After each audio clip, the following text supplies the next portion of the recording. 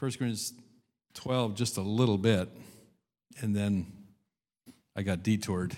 I was going to talk about that a little bit this morning, but I got detoured. But, you know, when you look at the 9 gifts of the Spirit, word of wisdom, word of knowledge, faith, gifts of healing, miracles, prophecy, discerning of spirits, tongues, and interpretation.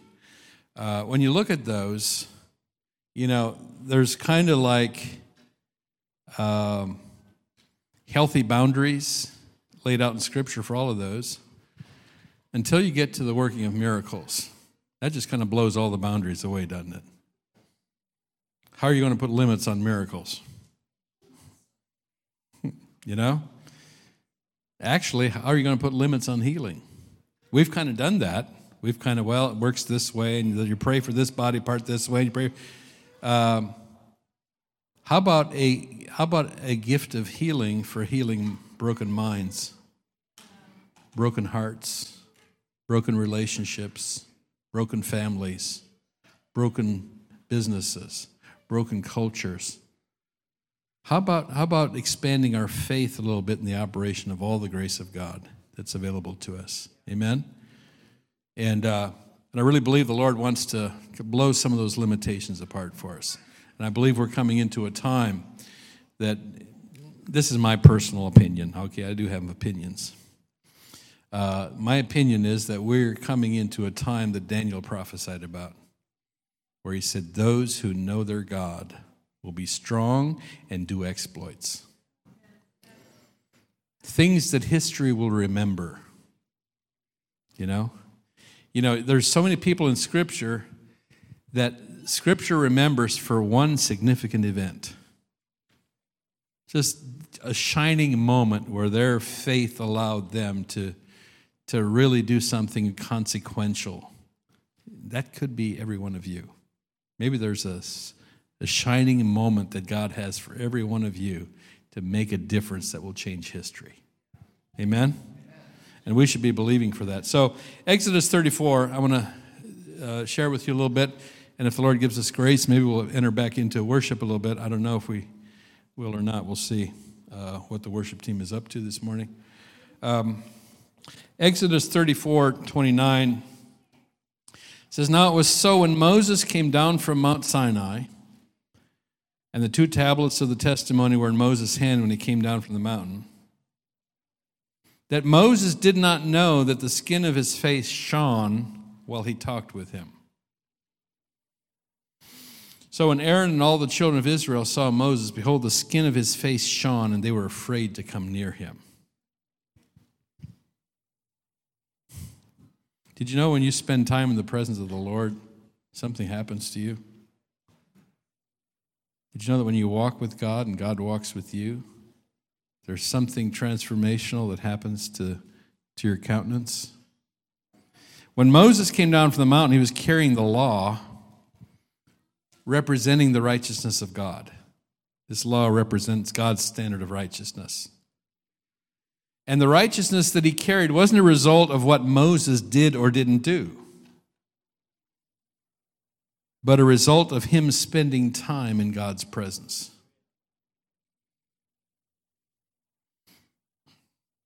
The righteousness that he carried wasn't the result of what he did or didn't do, but of spending time in his presence. And when it came to man's efforts to live up to God's standard of righteousness, that glory quickly faded away. But because he spent time in God's presence, the glory of God was on him visibly. And it freaked the people out. We're going to experience more and more of people getting uncomfortable around us. People who aren't hungry or open. And then Moses called to them, and Aaron and all the rulers of the congregation returned to him, and Moses talked with them.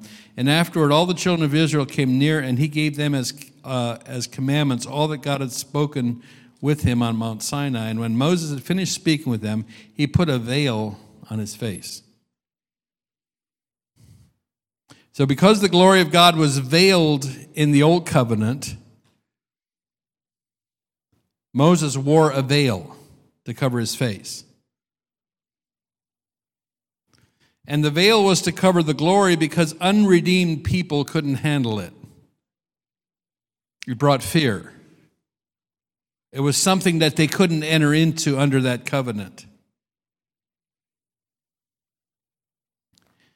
But whenever Moses went in before the Lord to speak with him, he would take the veil off until he came out. And he would come out and speak to the people of Israel whatever he'd been commanded. And whenever the children of Israel saw the face of Moses, that the skin of Moses' face shone, then Moses would put the veil on his face again until he went in to speak with him. So under the new covenant, we no longer hide or cover the glory. It's important that we understand who's on the defensive here. It's not God's people who are on the defensive. It's the enemy who's on the defensive here. The enemy's sensing that there's something happening that terrifies him.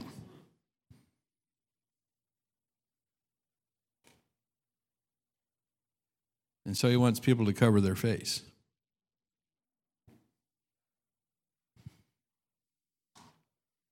Isaiah 60 verse 1, arise, shine, for your light has come. You have a light, and it has come. What did Jesus say? It says he's the light of the world. And what did he also say? You are the light of the world. Because he's living in you. And so the light of the world has come through Christ in you. And the glory of the Lord is risen upon you. For behold, the darkness will cover the earth, and gross darkness or deep darkness the people. But the Lord will arise over you, and his glory will be what? Seen upon you. This is not just an allegorical word. His glory will be seen upon you. When you spend time in the presence of God, when you walk with God, when his glory is manifested to you in your worship time with the Lord, whether it's personal, private, or whether it's in corporate worship, the glory of God begins to change your countenance. I don't know what happened to you when you got saved, but I know what happened to me. I know who I was before, and there was a deep darkness over me. I remember a preacher coming to me after I met the Lord. He said, man, he said, you look like a different person. He said, a couple of months ago when I looked at you, I thought I was looking at the devil. That's how dark I was. That's how oppressed I was. And I literally would connect with some people after the Lord set me free, filled me with his presence, who didn't recognize me. They said, no, I don't know who you are. I'm like, come on. No, seriously, I don't recognize you. Who are you? No, that's not you. That can't be you.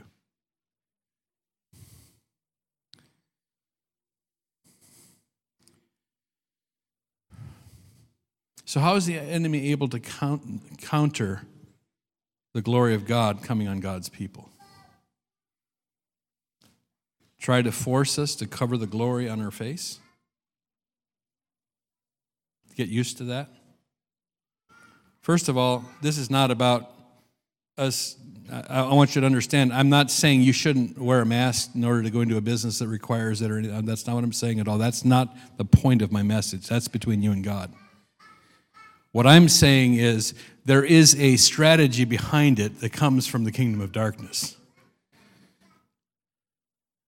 of trying to acclimate us to living with our face hidden from people. Because there's a glory coming on God's people that the enemy's terrified of. It's God's nuclear weapon against the powers of darkness.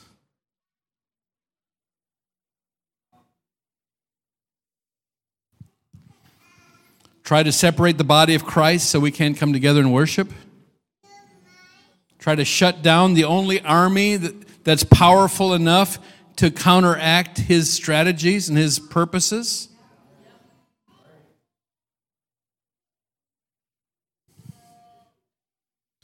Force us to anti-social distance from each other. It's not social, it's anti-social. one of the basic needs of people is to be in healthy community. You know, I don't know how many of you remember the story of the little orphan babies in Russia. That when they would put them in an orphanage and they'd feed them and clothe them and keep them warm, do everything without him, but no human touch, they would curl up and die. Because it's a basic need that we all have, to be connected to each other.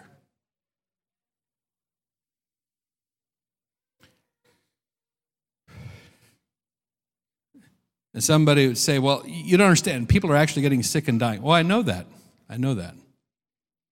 And sadly, some of them are dying alone and isolated. And if they had some human touch and human connection and human compassion and love flowing, they might have lived.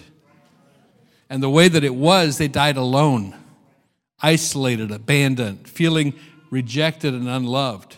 No matter what their head knew, that's what they felt, because they were isolated. And that's a terrible, ungodly way to die.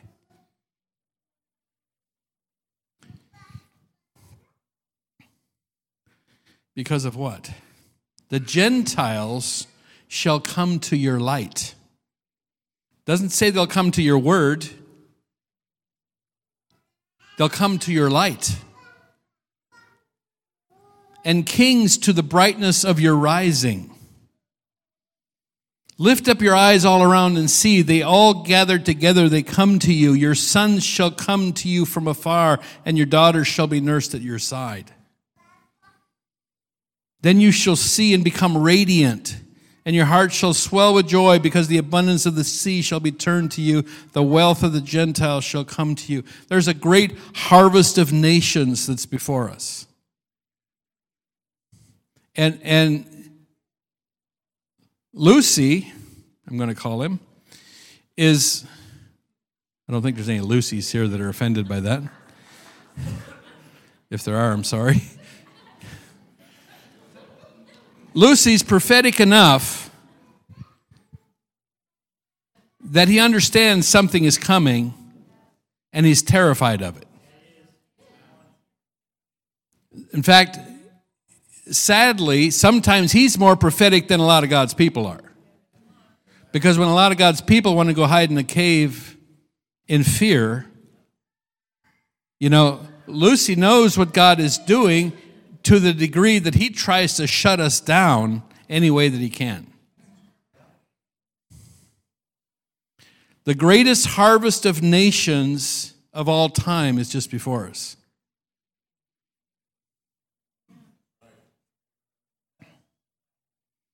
The greatest generation of spiritual warriors is being birthed. You're a part of that. It's why you're here. When the Lord said to me, if you shut down the church, you'll be guilty of a partial birth abortion, that's what he was talking about. He was birthing something here that would have died if we shut down and disconnected the people. God is birthing a generation of warriors to bring in a great harvest of souls that we would have missed. That we would have missed. And I'm not saying that everybody that shut down is going to miss it. That's not what I'm saying at all. That's why this morning as we worship, we needed to do it not just and intercede, not just on our behalf, on behalf of those who don't have the freedom to get together right now. Because many of those can be gathered into this great harvest of souls in the nations as well. And we need to not be in judgment over them. Praise God, in Ohio, the church was always considered an essential service, and we were never ordered to shut down. Praise God for that. If we were in some states where they were commanded by, that would have been a whole different thing. We'd had to pay a whole different price. We'd had to redefine our meetings as protest meetings, which we would have. We are Protestants. That's what we do. We have plenty of things to protest. We can protest the works of the devil. We can protest tyranny in government. We can protest our First Amendment rights being violated. You know, there's plenty of things to protest. We can protest sickness and disease.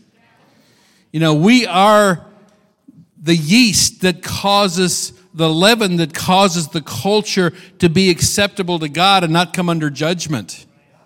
You know, when God called Lot and his family out of Sodom, there's a reason why Lot's wife turned into a pillar of salt. The salt was leaving the city.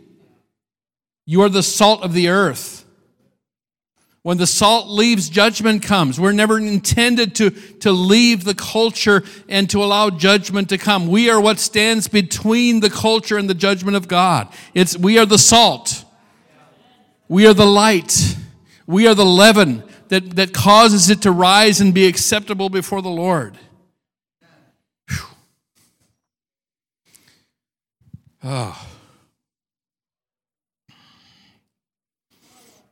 Jesus. 2 Corinthians 3, verse 7. Says, if the ministry of death, written and engraved on stones, was so glorious, so that the children of Israel could not look steadily at the face of Moses because of the glory of his countenance, because of which glory was passing away, how will the ministry of the Spirit not be more glorious? That's a cool story, right? Moses coming down and his face shining so that he had to put a veil over his face because the people were afraid. Is that how will this ministry not be more glorious than that? What God's doing in you is greater than what he did in Moses. You have to understand that.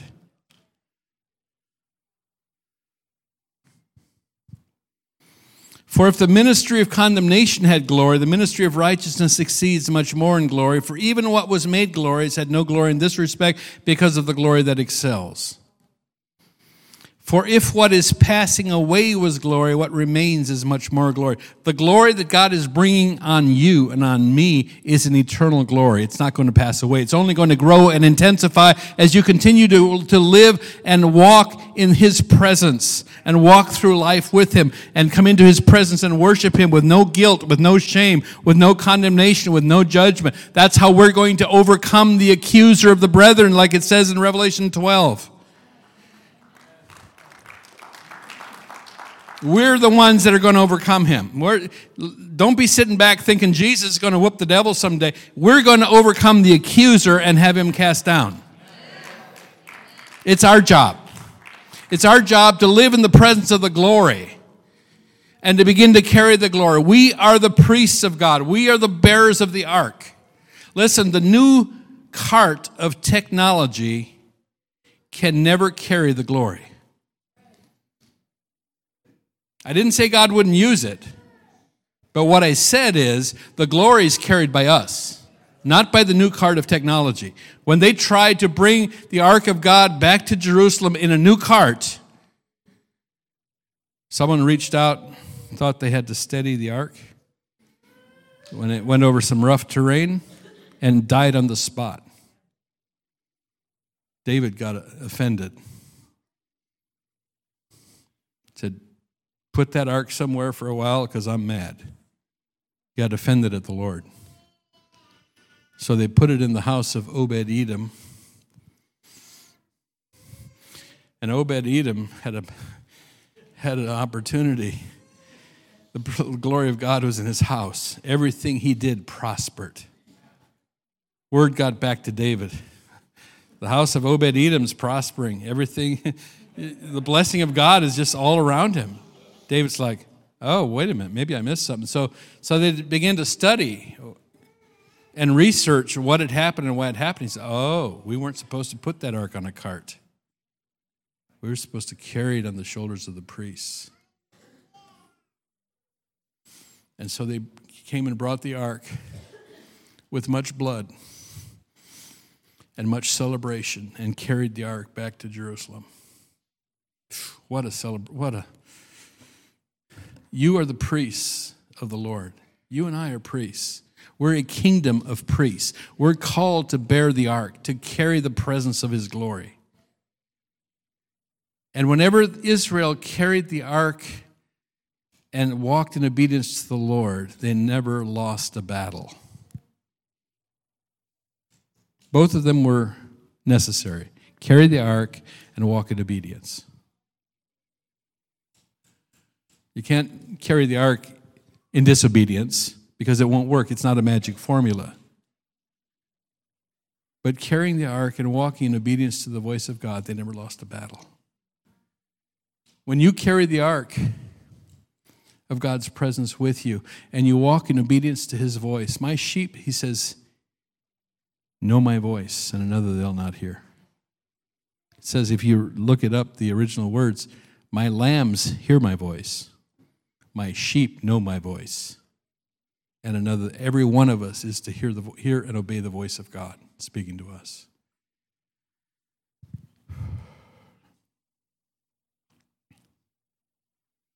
Therefore, since we have such hope, we use great boldness of speech.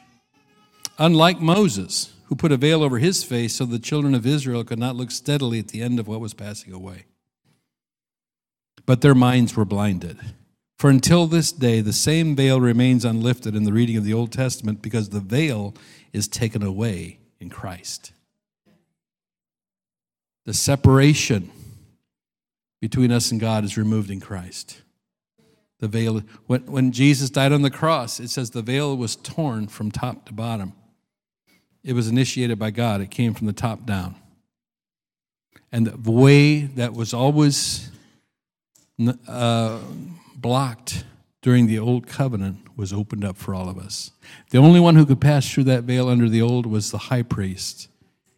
One day a year on the Day of Atonement, with much blood, with much fear and trembling, lest he die in the presence of God. If everything wasn't perfect, he would die. And their historical books tell us that they put tied a rope around the high priest's ankle, so that if everything wasn't perfect enough and he fell over and died in the presence of God, they could drag him out. They could drag out his dead body. Scripture tells us in the book of Hebrews that the law made nothing perfect, but the bringing in of a better hope did, by which we draw near to God. In other words, there's a kind of a play on words there that I like. Instead of a rope, we have a hope. Our hope is anchored within the holiest of holies, and we don't pull him out, we pull ourselves in. That's our hope. We pull ourselves into the presence of his glory.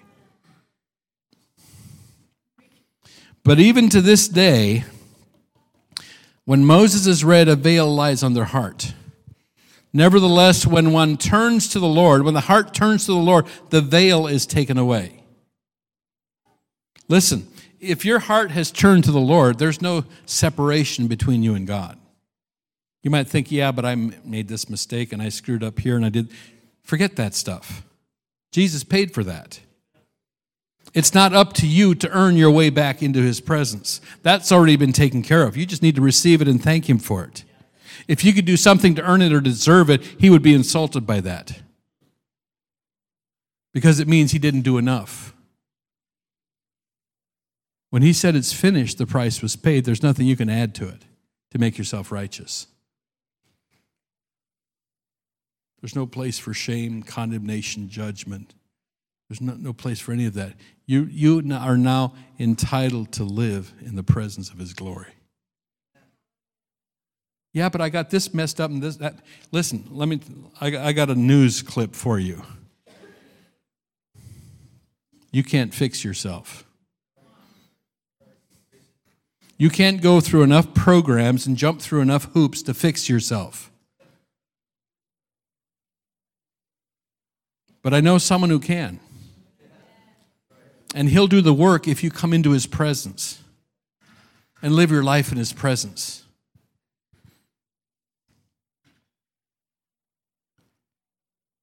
Now the Lord is the Spirit, and where the Spirit of the Lord is, there is liberty.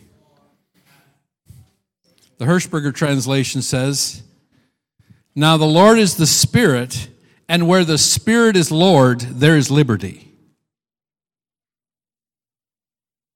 And I believe it's a more accurate translation. Where the Spirit is Lord, there is liberty. The Spirit of the Lord is everywhere. But where the Spirit is Lord, there is liberty. But we all, with unveiled face, beholding as in a mirror the glory of the Lord, are being transformed into the same image from glory to glory, just as by the Spirit of the Lord. You can't pull yourself up by your own bootstraps. You can't conform yourself to the image of Christ. He'll do it as you live in His presence. He's really good at doing what He does. You don't have to figure it out. It's too much work anyway. You know, never mind. I like to rest in what He did. You know, and I know there's things that we need to do, but the things we need to do are in obedience to Him, not because we have to try to work our own way into something that we want to be as a Christian. We need to learn to live our life in the presence of God and just obey His voice. You don't have to wear yourself out trying to be righteous. And all of us have a need for righteousness. Some of you may remember this story, but I was sitting in a local restaurant with a lot of Amish and Mennonite, all kinds of religious tribes and clans of people. And I'm looking at all the different ways that they define righteousness in their garb and so forth. And honestly, I had a bit of an attitude about some of it because of where I come from and what I experienced. And the Lord spoke to me and He said, they're looking for righteousness. I'm like, whoa. That's actually a good thing. What I'm seeing is hunger for righteousness expressed in a religious uniform. Where that is, people are trying to be righteous the only way they know how.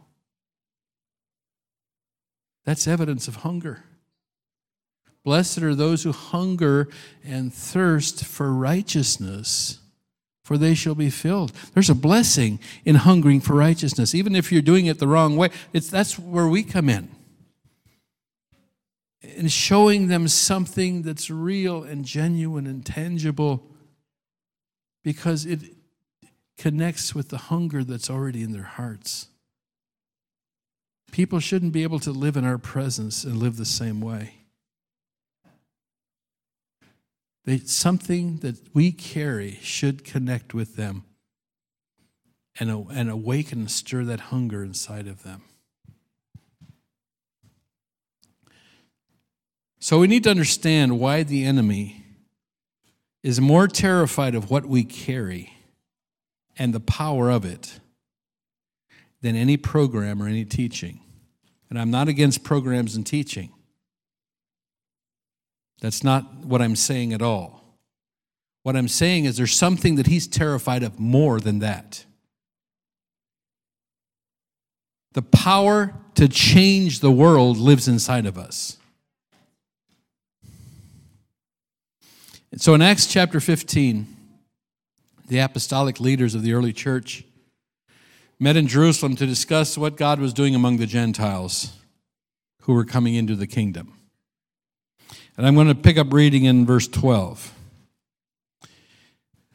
Then all the multitude kept silent and listened to Barnabas and Paul, declaring how many miracles and wonders God had worked through them among the Gentiles. And after they'd become silent, James answered, saying, Men and brethren, listen to me. Simon has declared how God at first visited the Gentiles to take out of them a people for his name. And with this, the words of the prophets agree, just as it is written. After this, and then he starts quoting, after this I will return And I will rebuild the tabernacle of David, which has fallen down, and I will rebuild its ruins. And I will set it up so that the rest of mankind may seek the Lord, even all the Gentiles who are called by my name, says the Lord who does all these things. So the tabernacle of David basically was a tent. So God obviously isn't talking about physical foundations. In the spirit realm, though, there's a powerful work going on, and those ruins are being rebuilt. The message of David's tabernacle is basically this. It's a real complicated message. Whosoever will, come into the presence of God's glory and worship him. Whosoever will. Doesn't matter what tribe, what nation, what tongue. Doesn't matter what your family did or didn't do. Doesn't matter what you did or didn't do. God's inviting you to come into his presence and worship him. And as you do, something's going to shift and change inside of you, and you're never going to be the same again. And he himself is going to clean you up. He's going to wash you off. He's going to take your crooked ways and he's going to make them straight. He's going to make you take your rough ways and make them smooth. He's going to take your high places and tear them down. He's going to take your low places and build them up, because he's going to build a highway for the presence of the Lord into your life. And then you'll become a highway for others. That's what he does. And he doesn't need you to figure out how to do it. He just needs you to come into his presence and worship him and put out a welcome mat to others who encounter his presence through you. The way has been open. Your sins have been forgiven at the cross. Jesus already did it. Come into his presence and worship him and let him transform you from glory to glory. It's what everybody's looking for.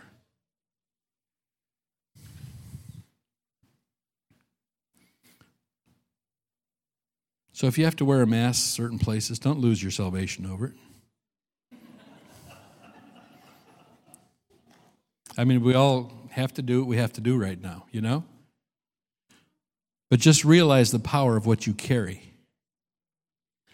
And realize why the enemy is trying to cover your face all the time. And it's not primarily because he's afraid that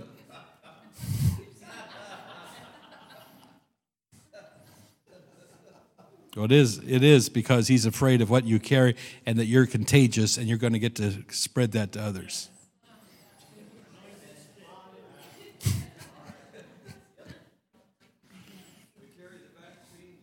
We do. We carry healing. You are the solution. You're not the problem. I remember years ago, this kind of shows my age, Mike Warnke, Christian comedian. He had long hair and stuff. He would go to churches to speak, you know, and people wouldn't realize who he was, and he'd hear some old lady say, "I hope you get saved tonight."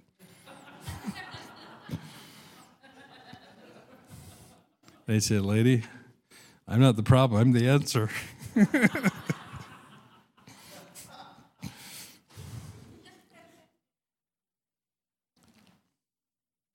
So it's not about what you look like, it's about what you carry.